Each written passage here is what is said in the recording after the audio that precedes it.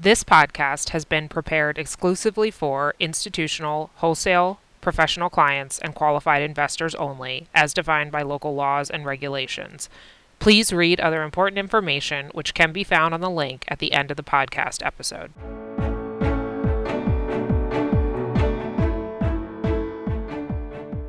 Good morning. Welcome to the Eye on the Market 2023 Energy Paper podcast. This year's paper is called Growing Pains, the Renewable Transition in Adolescence.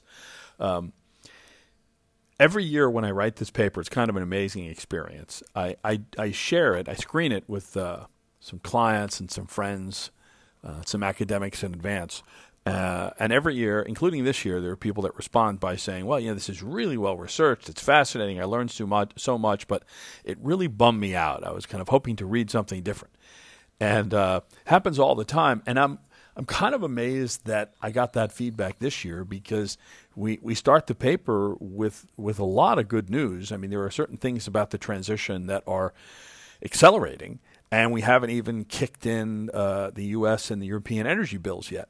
So there's a lot of good news here, but it shows you as a Rorschach test, people are still somehow believe that this transition can be accomplished in a few years, whereas it takes decades for energy transitions to take place, and some of the things that are keeping the transition from happening more quickly, most people either don't know about, or when they find out about them, don't do anything about them and don't lobby to change them, and don't vote accordingly. So anyway, here's this podcast is not meant as a substitute for reading the piece. It's 50 pages with a gazillion charts in it, but I want to give you a sense for what we worked on this year. So there's lots of good news to share. Right? Clean tech investment is soaring, as I mentioned, even before the energy bills. Wind and solar generation globally exceeded nuclear for the first time last year. The IEA projects this year, if you make it to the end of this decade, you will probably see peak global fossil fuel demand. At least that's what the IEA is projecting, even in their slower transition case. Over the next 5 years, there may be as much renewable capacity added as over the prior 20 years. EV sales are picking up globally. Residential heat pump adoption is rising rapidly in the U.S. and Europe in response to rising energy prices. Battery plant build-out in the United States is really picking up speed. The cost of storage has declined, energy storage, to the point where combining it with a utility-scale solar facility in some locations is now competitive with gas peaker plants. Last year, China added more renewable capacity than the U.S., Europe, India, Asia, and Latin America combined. And so there's a lot of good news about how the transition's picking up speed. And this was all listed on the first page, and some of the feedback I got was that people were still a little disappointed. And look, despite all this good news, the decarbonization of energy use is going to be a gradual process. There's been about $6 trillion spent on renewable energy since 2005, another $3 trillion spent on electricity networks, and the world is still about 80% reliant on fossil fuels, down from 85% in 2005. It's hard to electrify certain forms of industrial, commercial, residential, and transport energy use.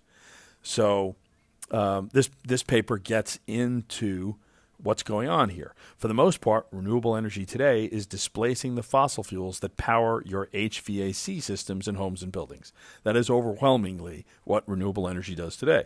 It also decarbonizes a little bit of industrial energy use, and global oil consumption would be 2% higher without all the electric cars and vans and trucks and buses in the world. But the pillars of modern society, steel, cement, ammonia, fertilizer, plastics, glass, rubber, cement, are still made using fossil fuels, particularly in the developing countries to whom the West outsourced all of that stuff in the first place.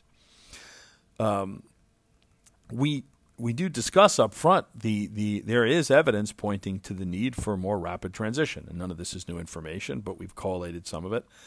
Rising ocean temperatures, rising sea levels, the falling ice sheet mass, and things like that. But if that's the case, this paper discusses some of the transition's primary obstacles. permitting delays for generation and transmission, a lack of eminent domain in the West, resource nationalism and the availability of critical minerals to support the transition, the very high cost needed to decarbonize industrial heat, the backup thermal power and storage costs and logistics to accompany intermittent wind and solar power, probably the topic that's been misreported on most over the last 15 years. Challenges for grid managers integrating thousands of new wind and solar projects, and then the long useful lives of existing machines, vehicles, and furnaces, and the time it takes for societies to build new ones to utilize new forms of energy.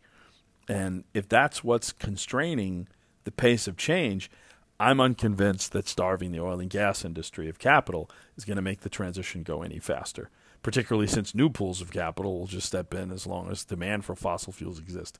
And Europe is exhibit A for what happens when you mismanage your access to thermal energy while the renewable transition is ongoing. So I think the handful of countries in the world that have oil and gas reserves, even though the renewable transition is picking up speed, don't quit your day job. You're going to need those oil and gas reserves for many years to come. The paper starts out with an executive summary that takes a detailed look at the goals and the realities of the energy transition. In this section, we look at the efforts behind electrification and grid decarbonization. And it's important to understand that there's two different transitions going on. One is, can we make the grid greener by adding wind and solar? And the second is, can we electrify other forms of energy use so that we can then decarbonize it? And one of them is easier to do than the other one. The greenification of the grid, there's a chart on page 6, is happening about twice the speed as the electrification of overall energy use. And that's important to understand. Electricity use is only 20 or 30% in most countries, particularly the larger ones, of overall energy consumption. So even if you decarbonize substantial portions of the grid, you're not really doing as much as you think unless you can start electrifying other kinds of energy use. And so the industrial sector, for example, is the biggest consumer globally of fossil fuels. So the executive summary discusses the 4 sections in order: the industrial sector, then transport, then residential buildings, and then commercial buildings. And in terms of for the prospects of electrifying and otherwise decarbonizing them. And the short answer is electrification in industrial energy use is a really hard thing to do. And you don't have to look any further than the United States, where the electricity share of industrial energy consumption has been unchanged for 40 years. So you're going to read tons of articles on decarbonization of steel and cement and concrete and glass and fertilizer and ammonia and other chemicals. All of those are interesting pilot projects. They deserve the support they get. But the electrification of industrial energy use in the U.S. has been unchanged for 4 decades at about a 14% share. It's a very hard thing to do. As it relates to transportation, there's some great news on battery electric vehicles. They were 10% of global passenger cars last year. They rose almost 70%. Another 40% gain projected for 2023. All of that is good news. Two issues to think about. One is it takes time for the percentage of EV sales to impact the fleet. We have a chart in here on the U.S. showing the EV share of light-duty vehicle sales soaring, whereas the overall EV share of the light-duty fleet itself and miles traveled and gasoline consumption is much, much smaller. Cars last 12 to 15 years now. Every time we run out of one, we give one to one of my wife's friends, and they keep driving it for several years. So that's part of the issue here, which is the long useful life of the existing internal combustion engines. The other thing to think about, passenger cars only represent globally about a quarter of oil consumption. So the progress that you make decarbonizing passenger cars will have to be accompanied by progress on decarbonizing the oil that gets used in other road freight, aviation and shipping, and in the production of chemicals and other kinds of industrial energy use. So it does look like over the next 10 to 20 years, global oil consumption will stop accelerating at the same pace it did historically. It just may take quite a while for oil consumption to consistently register below, let's say, 100 million barrels a day. And the best news probably is on the commercial and residential building heat. They're smaller categories, but they still use a lot of fossil fuels. And here, the development of really efficient heat pumps over the last decade is very good news, because not only does that electrify the use, electrify heat, but it does so in a very efficient way, which results in less overall energy consumption as well. And we have some information here on how Europe and the U.S., you're finally starting to see heat pump sales displace gas furnaces and other boilers. So the executive summary walks through the major uses of fossil fuels and the prospects behind decarbonizing them. And that's the section that I think is the most important to read. We also have some individual sections on topics that we think are important. One of them is this whole issue of levelized cost of energy for wind and solar power, which we think is kind of an irrelevant calculation because it's only looking at the cost of a marginal megawatt hour and not looking at all of the other costs necessary in terms of storage or backup power that you need to build systems with lots of wind and solar power. So there's a numbers in, garbage out problem with levelized cost of energy. We look at issues around grid expansion and renewable interconnection. In the U.S. and Europe, the grid is being expanded at a fraction of the pace that's necessary for deep decarbonization plans. We look in detail. There's a long section on the issue of critical minerals. And what's important to understand about critical minerals is that they're not really scarce.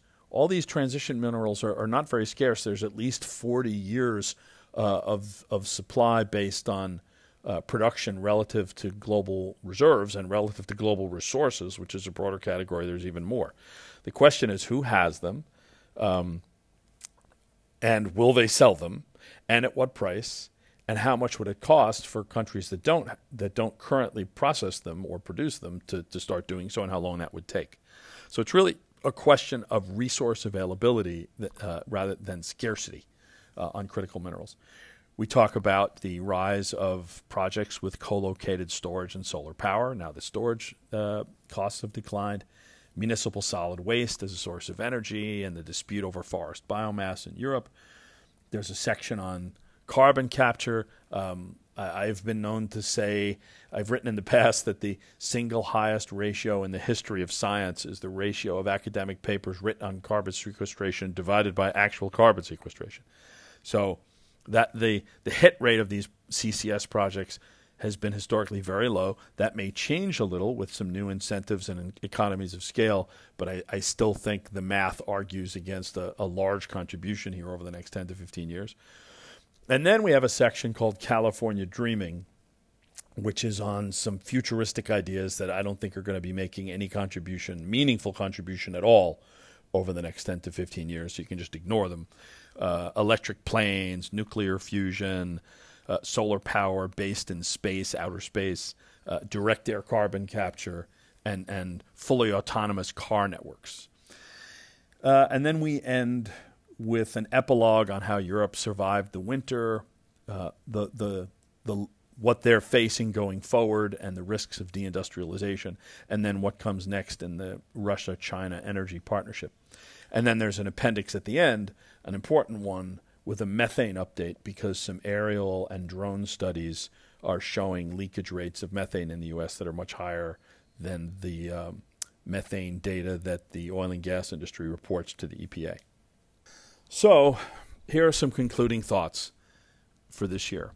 I see a lot of energy papers where the authors are projecting seismic changes in the energy landscape by 2050, and where some of the transitions involved kick in 2035 or 2040. I have no idea how they have visibility that far out or claim to. Decarbonization of electricity, passenger cars, and winter heating in homes and buildings is definitely advancing in many parts of the world. We can see that. And in the developed world, fossil fuel use and emissions are almost certainly starting to plateau. That much we can see. But that's about all we can see here. The future is a lot less clear than what a lot of these reports are projecting. And as an example of that, one of the think tanks that we've spoken to that modeled the energy bill on behalf of the Senate and for Schumer and Manchin made these projections of massive solar and wind expansion, GHG declines, and other major transitions in vehicles and 90% of long-haul trucks decarbonized by 2030 in terms of percentage of sales. And we were struck by how aggressive and optimistic the forecast was. And then we saw in a kind of a small font the following caveat, if you were able to spot it in this report. Several constraints that are difficult to model may limit these growth rates in practice, including the ability to site and permit projects at the requisite pace and scale, to expand electricity transmission, to expand the transport of CO2, and to expand storage to accommodate the new generation capacity, and to hire and train the expanded energy workforce needed to build them. So, in other words, as long as the reality of the world in which we live doesn't get in the way, all of the goals are achievable rapidly. That's how I think you should interpret a lot of these long-dated energy projections from Wall Street firms and think tanks and governments. They're assuming that the only important driver here are the subsidies and an optimized world in which people take advantage of them. Whereas in reality, it's a lot more complicated than that, and we talk about the technology and policy and chemistry and physics and nationalism issues that get in the way each year. And my view is that the fossil fuel demand is going to evolve closer to the slower of one of the IEA scenarios. And if that's the case, it would be premature to rely on renewable energy for more than it is organically capable of providing, in which case the countries that constrain access to fossil fuels prematurely, like Europe did, are going to end up regretting it. So that's the end of this year's podcast. Thank you very much for listening, and I'll be back to you shortly with another Eye on the Market podcast on the banking deposit situation in both the U.S. and Europe. Thanks for listening. Bye. Michael Sembliss, Eye on the Market, offers a unique perspective on the economy, current events, markets, and investment portfolios, and is a production of J.P. Morgan Asset and Wealth Management. Michael Sembliss is the chairman of Market and Investment Strategy for J.P. Morgan Asset Management and is one of our most renowned and provocative speakers. For more information, please subscribe to the Eye on the Market by contacting your J.P. Morgan representative. If you'd like to hear more, please explore episodes on iTunes or on our website. This podcast is intended for informational purposes only and is a communication on behalf of J.P. Morgan Institutional Investments, Incorporated.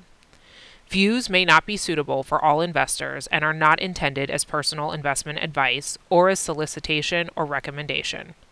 Outlooks and past performance are never guarantees of future results. This is not investment research. Please read other important information which can be found at www.jpmorgan.com/disclaimer-EOTM.